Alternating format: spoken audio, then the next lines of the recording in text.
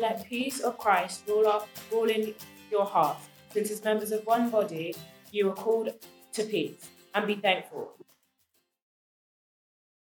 As you teach and admonish one another with all wisdoms through psalms, hymns, and songs from the Spirit, singing to God with gratitude in your hearts. And whatever you do, whether in word or deed, do it all in the name of the Lord Jesus, giving thanks to God the Father through him. Yes, thank you. Yeah, it deserves a round of applause. Thank you very much indeed.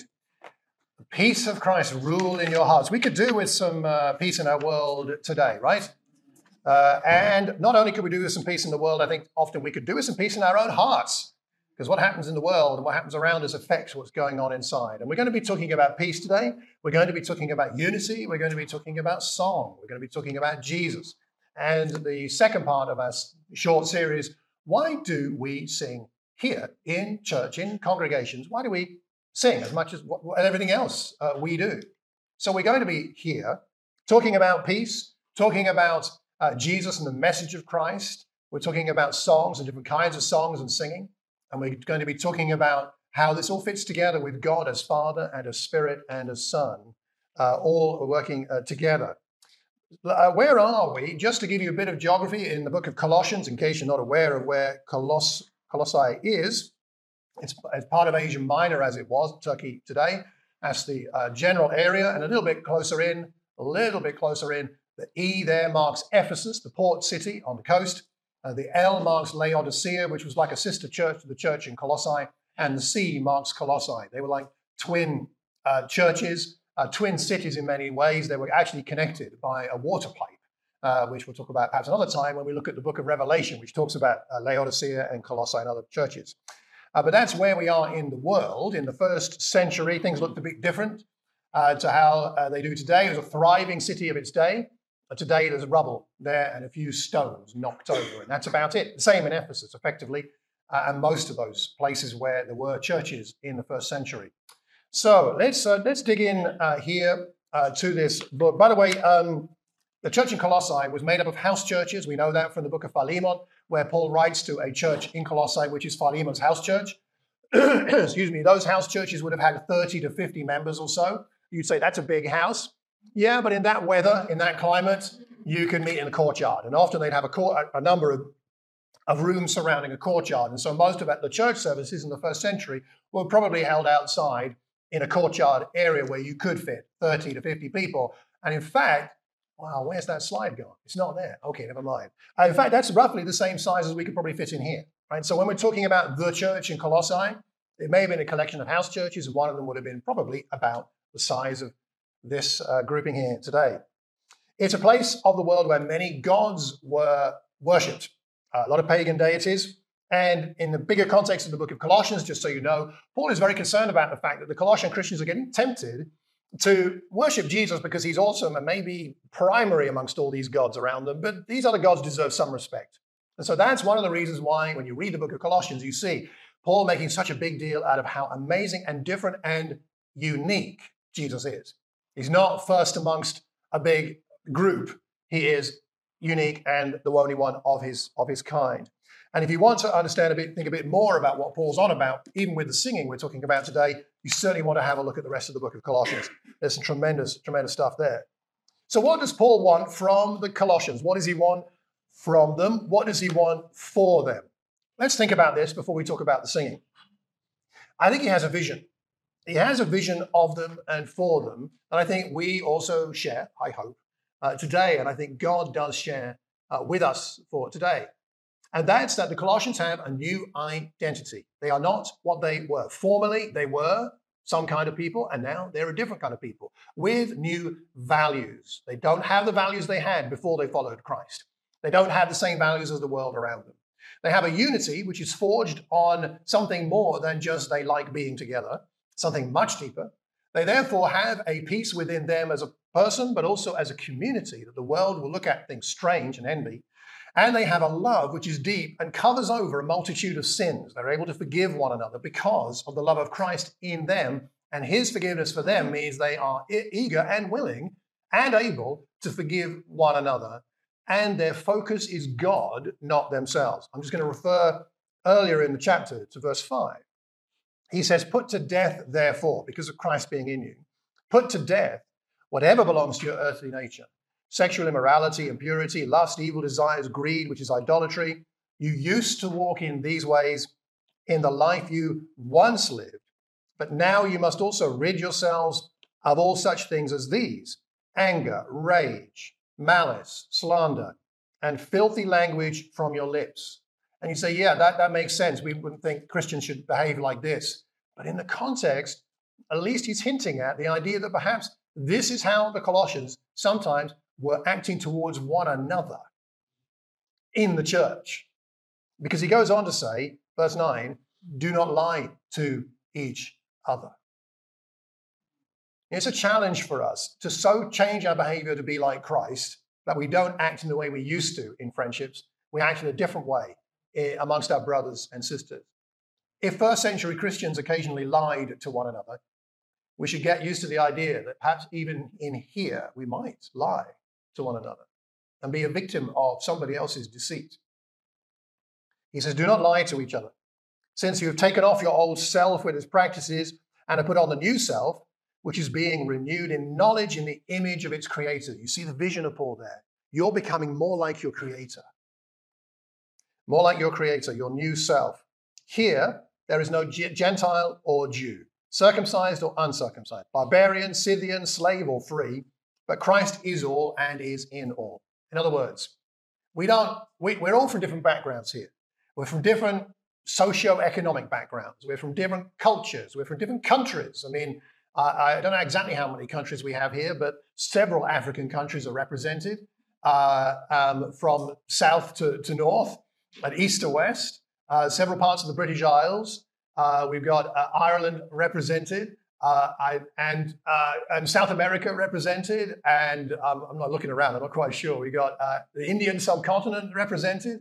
And we've got Hong Kong and that part of the world represented. Sorry if I'm missing anybody out. Any continent or the Netherlands represented. Okay, so we've got pretty much everything, right, represented here. And those differences are real in one sense, and they enrich us, but we are not in camps. Like I'm in this camp, I'm in that camp. We're one people, old and young, some of us older, still struggling with breath after that singing, and others of us younger. We are one in Christ. We're meant to be together. Therefore, verse 12, as God's chosen people, holy and dearly loved, clothe yourselves with, this is how we are to be together, compassion. Compassionate towards people who are hurting in the congregation. Kind, humble, gentle, patient. Those things are easy when you're not tested. It's easy to be patient until somebody is standing on your foot. Metaphorically, I'm talking about. It's easy to be kind until you've been wronged. It's easy to be humble until you're falsely accused. Church life isn't easy, my friends. And in some ways, it's no easier than it is out in the world. I mean, out in the world, you can just forget your friends. If they offend you, you can just cut them off. Even your own children, if you don't like them, you could always cut them out of your will. I mean, I wouldn't suggest that, Becky, with Mulligan. I would suggest that. But you can choose and lose your friends, right? The thing is, in church, you really don't get that option. And so we have to learn something that's harder than the world. That's why we need Jesus, isn't it? It's also why we need each other to help us with this when we struggle. Gosh, it's hard sometimes. Forgive. I'll say it's bear with each other. Forgive one another. If any of you has a grievance against someone, in other words, in the church, forgive as the Lord forgave you. It's a command, but it's also an inspiration. My word. He's forgiven me this much. Okay, that's my inspiration to forgive others. And over all these virtues, put on love. Love binds them together. Love binds us together. Love binds us more than teachings. It binds us more than common ground. It binds us more than whether we agree on everything. I'm not suggesting all these other things aren't important, but it's love that binds together, because love is the heart of God, isn't it? Love and truth, but love is what binds them together in perfect unity. You'll notice that the unity he's talking about is not agreement on everything. It's a relational unity, one that's hard fought, hard gained through difficulty and through offense and through annoyance with each other and through hurting and even sinning against one another. But the unity comes through that as we learn to treat each other like Christ has treated and does treat us. And then he says in verse 15, let the peace of Christ rule in your hearts, since as members of one body, you were called to peace, and be thankful. Be thankful even for the trials, even for the difficulties. Be thankful. Let the message of Christ dwell among you richly as you teach and admonish one another with all wisdom through, and we're going to get to the singing bit in a moment here, psalms, hymns, songs from the Spirit, or more accurately, I think, translated spiritual songs, singing to God with gratitude in your hearts. And whatever you do, whether in word or deed, this is all these things he's talked about, word and deed, the forgiving each other, the bearing with each other, and then the admonishing and teaching through songs. Whatever you do in word or deed, do it all in the name of the Lord Jesus. Do it for him, because of him, giving thanks to God the Father through him. So this is what Paul's vision is for these people. And what will it look like? What does it look like? What does putting this into practice look like when we gather?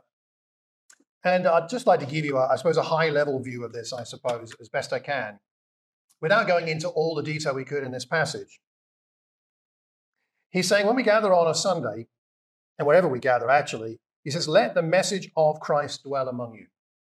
Let the message of Christ dwell among you. Now, traditionally, you might think, well, that's about the preaching of the word and the teaching of the word. And there is a connection.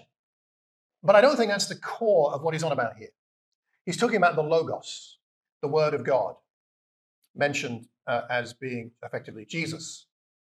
It's Christ's presence with them. It's his presence filling them personally and as a body. It's creating, if you like, a Christ-like zone. When we gather, because each of us has some elements more of Christ than others, some of us are more naturally patient, some of us are more naturally humble, but we're not all equally strong in everything. We don't have everything, right?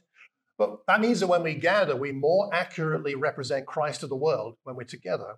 We're creating a Christ-like zone, a real-time experience of the gospel.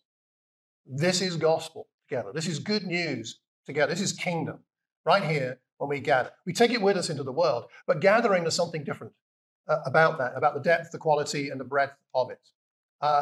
You'll be familiar with the idea of certain zones. It's nice to have a smoke-free zone, isn't it? That's rather more pleasant than being in the opposite. Sometimes you need a quiet zone. Parents wish they could enforce this at times in their own home. But perhaps sometimes on a train you'll have a quiet coach, and those are the coaches I always like to try and sit on, even though sometimes they are ignored, the instructions. Or possibly you rather would like to have a judgment-free zone, not only in church, but in many other places. Fair enough. But you know, when we come together in this hall, and the hall where we meet doesn't matter, but when Christians gather, this, if it could have a sticker, a sign or something, or what kind of zone is this? This is a Christ-like zone. That's what we're aiming for. Something that then encourages us and helps other people who don't know Christ to catch a vision of what their lives could be, of what Jesus is really like. So he says, let the message of Christ dwell among you richly. So let him be centered here. And let him dwell richly. And the grammar of this is very complicated. I'm no grammar expert. But it seems to indicate, dwelling richly, seems to indicate that the experience of Christ together that we have, and the singing that results from that. So we bring a little bit of Christ with us. Together we have more of Christ. The fullness of that Christ-likeness, all being here together, means that we sing. So in the NIV, it translates it it says, let the message of Christ dwell among you richly as you teach and admonish one another in song. But actually, it's probably not quite the right translation. It's not as you sing, you're creating that Christ-likeness. It's more, this Christ-likeness is with you when you come together. You're ready to celebrate it. As a result of that, sing. Because you have Christ with you. Because you have Christ with you. Because this is a Christ-like zone, and you know it, and you experience it by being together, by living in this way that he talks about here. Because that's a reality, and because Christ is here and with you, of course you're going to sing. And in your singing, you're going to reinforce what you believe. Better than that, you're going to reinforce what you know. You know Christ, and you know he's here. And the singing flows from that to reinforce all of this as you then teach and admonish one another with all wisdom through psalms, hymns, and spiritual songs. They are different categories, but I don't think they're meant to be like boxes. Like this is a psalm, that's a song, it's more about the different kinds of genre of songs as we sing different kinds of songs. Some are more choruses, children's songs, some hymns, and so on. As you sing all these different kinds of songs, sing them as an expression of and helping one another to be reinforced and strengthened in your convictions and your beliefs. So I think it's a bit like this. Let me suggest a couple of ideas, and I'd like to know what you think. What's singing got to do with all of what we've been talking about? I think singing helps us to reflect on the fact that we know God, and together we know God, all of us together, and we know Christ. And I think that as we listen to, and this is what we're going to experiment with next week, the idea is something like this. You've heard something, and you think, that could be useful for us to sing because it connects with what I see in this lesson, or perhaps as a congregation. Something's happened, it might be something as significant as a new birth. Somebody's had a baby in the congregation, and that might make you think of a certain song. It might be an event like that. Or it could be the sense of a need in our congregation. Perhaps you sense we need more prayer. Perhaps you sense we need more of the work of the Spirit. Perhaps you sense we need more compassion with one another. Perhaps you sense, I don't know, what do we sense together as a congregation? And it'll be helpful to us personally and collectively. I think it's a bit like this. Somebody contacted me online this week. I was corresponding with a chap I've come to know called Kyle. And I was corresponding with him about something, and he sent back a message saying that was very helpful and so on. And because I know of a situation he's been through, I said, there's a book I read a few years ago I think you'd really like. It's called Power for God's Sake. And I sent him a reference to it and my own book summary of it. I sent that to him. And I sent him a book recommendation on the basis of something I know he's going through. Or this morning, actually, I received an email from a chap called Alan Cunningham, who's in one of our congregations in the West Indies. And they are contemplating recognizing teachers and appointing deacons. And he asked me if I had any material I could send him on teachers and deacons. And I said, yeah, I've got this book suggestion, and I've got this summary of a book on deacons I've got. I sent that to him, and so on. And I think it's a bit like that. It's somebody has a need, and we think, what would be useful? I know. Why not listen to this podcast? Why not read this book? Here's a website you might find useful. And I think in a similar kind of a way, this is what Paul's talking about here. The congregation gather, and they're like, you know what? We need to sing this song today because it's meaningful for what we're going through. Or even individually, it could be this song, this hymn might actually help you. So let me ask you what you think for a minute. Okay, let's say that we need to pray more, or we need to pray with more faith, or we need to pray with more depth, or there's something about prayer that we need to just get hold of and grasp and grow in as a congregation. What songs come to mind? What might we sing? I'm testing you now. Okay, I know. Didn't give you any notice, but that's okay, yeah. I think the one, My God is Awesome, He Can Move Mountains. Okay. That always makes me think of the power that we have access to. All right. The power we have access to in prayer. All right, another suggestion. Prayer. Okay. Be still my soul. Okay. What else? Give thanks. Give thanks? Okay. The songs we sing connected with prayer? Interesting to think about, isn't it? Yeah. Two that come to my mind. I think children's songs actually at the heart of that. One goes, and if you read your Bible, pray every day, you'll grow, grow, grow. There's loads of actions you can do. If you don't read your Bible, you'll shrink, shrink, shrink. And that always speaks to me, as you can imagine. But then there is power, wonder-working power, In the Lamb. Yeah. Okay. Excellent. How about what a friend we have in Jesus? All our sins and griefs to bear. And what a privilege to carry everything to God in prayer. All right. What about mission? All right. Let's say we sense we need to really get to grips with the mission. You know, what songs might help us with the mission? Stephen? Lead me to some song today. Old song, yeah. Shout to the Lord.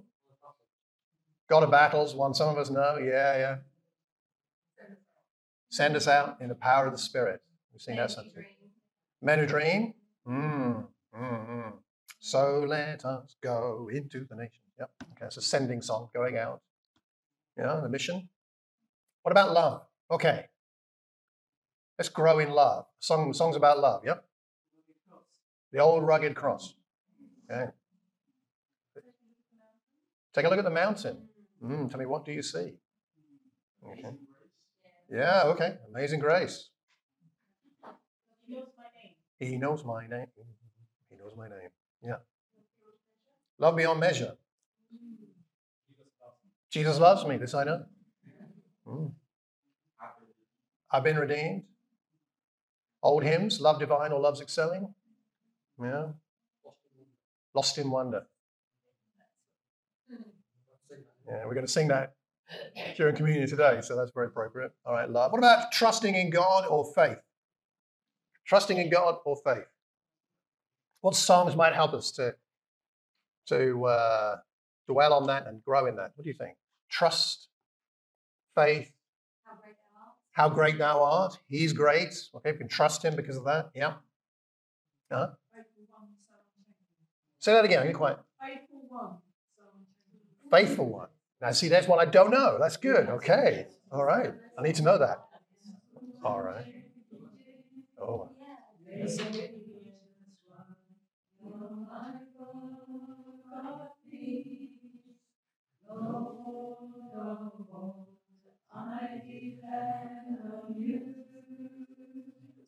I call out to you again and again. I call out to you again and again. Wow.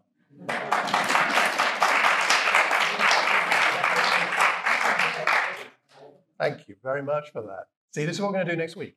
And this week. And this week. Get box Yeah. So there are so many, when you start thinking about it, yeah? It is well with my soul. All right. Akin. We have an anchor. No, you're right. That really does fit. Yeah, we know we can trust God. We've got the anchor we need. Yeah. Yeah. Anchor for my soul. Okay, similar idea. Say that again. My hope is built on nothing less than Jesus Christ and righteousness. Is that it? Yeah. Blessed be the name. Is strong on that theme. He gives and takes away. Rock of ages. Rock of ages. Wade in the water.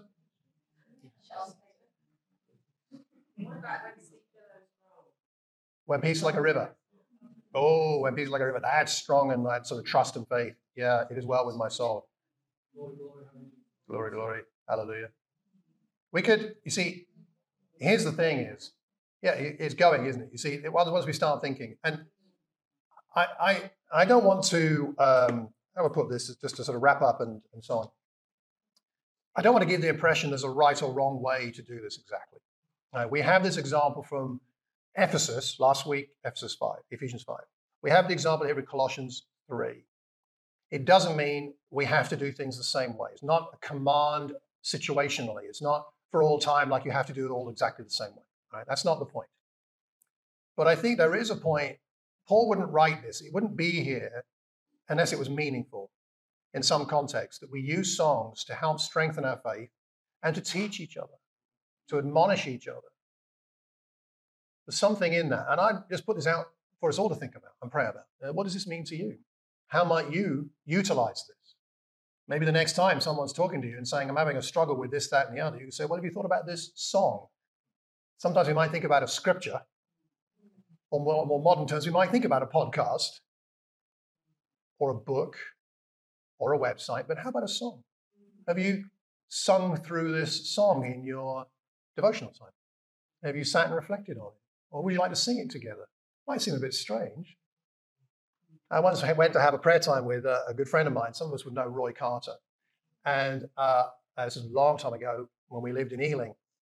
And I went to just have a prayer time with him. And he said, Mal, could we go for a walk for our prayer times rather than pray in the house? And I said, sure, Roy, let's walk. We walked around the streets of Ealing. And he said, can we sing? I said, So we're walking in the morning through the rush hour streets of people walking around in Ealing, which is crowded at the best of times, and he's singing, "Oh Lord, prepare me." I still remember the song because it was so traumatic. It is singing. So if you don't know Roy, he's a professional musician, and he used to be in the band Heatwave, for those of us who may remember them. And so he's singing this, and I'm singing the ladies' part, because there's two parts, right? So he's singing, "Oh Lord, prepare, oh Lord, prepare." Anyway, walking around singing this. I'm surprised we didn't get into the local papers. But here's the thing, it was odd. It was odd. But I remember it. And I love Roy very much. We're good friends. But it bonded us in a way that just praying and just talking, it did something else. And I know we all sing together here on a Sunday. We do. But I think if we sing more mindfully of why we're singing, it's going to help us bond. It's going to create deeper unity. And on that note, next week we will do what I've already explained. But I would really like it, I really appreciate it, if generally in the weeks that follow, whether we do the same or not, if you have ideas of songs that are meaningful, not just your favorites, but which is fine, but actually you think could be helpful for us as a congregation to sing, then please do tell me or Danny or somebody who's often up here leading the singing, because it would be really helpful, I think, to be able to teach and admonish one another in song in a way that is relevant to what's going on and what God is doing here. So just to wrap up, and in a moment, Asagi is going to come and pray for us before we take bread and wine. I think what's going on here overall is that God is encouraging them congregationally together to behave like Christ. And that's not particularly radical as a Christian, but that's the context is, come on, there's been some sin. There's been some, what can we say? Probably some immorality, some evil desires. There's been some filthy language, it looks like. There's been some deceit. There's been a lack of patience and a lack of forgiveness. He says, no, come on. Let's behave a bit more like Christ, shall we? And that's because you are new people with a new life. You've left all that behind. So come together and celebrate the centrality of Christ when you come together. That's it is who is in the center of all this today. And let's create that Christ-like zone. And then let's let that flow into our singing. Sing songs together that are going to help us personally, but also congregationally, to be strong in being that Christ-like zone. In the end, the focus is on God, not us, and not the singing. The focus isn't the singing, and it's not the songs. In verse 17, he says, whatever you do, whether in word or deed, do it all in the name of the Lord Jesus. We're doing it because of him, giving thanks to God the Father through him. He mentions the Spirit in verse 16. He mentions Jesus and the Father in verse 17. It's all really about God. That's why we sing. Why do we sing? We sing because God. And that's it. Because God. He loves us. And we're going to take bread and wine, which is going to remind us of how we have this access to God. That through Jesus we have forgiveness. And we have one who intercedes for us.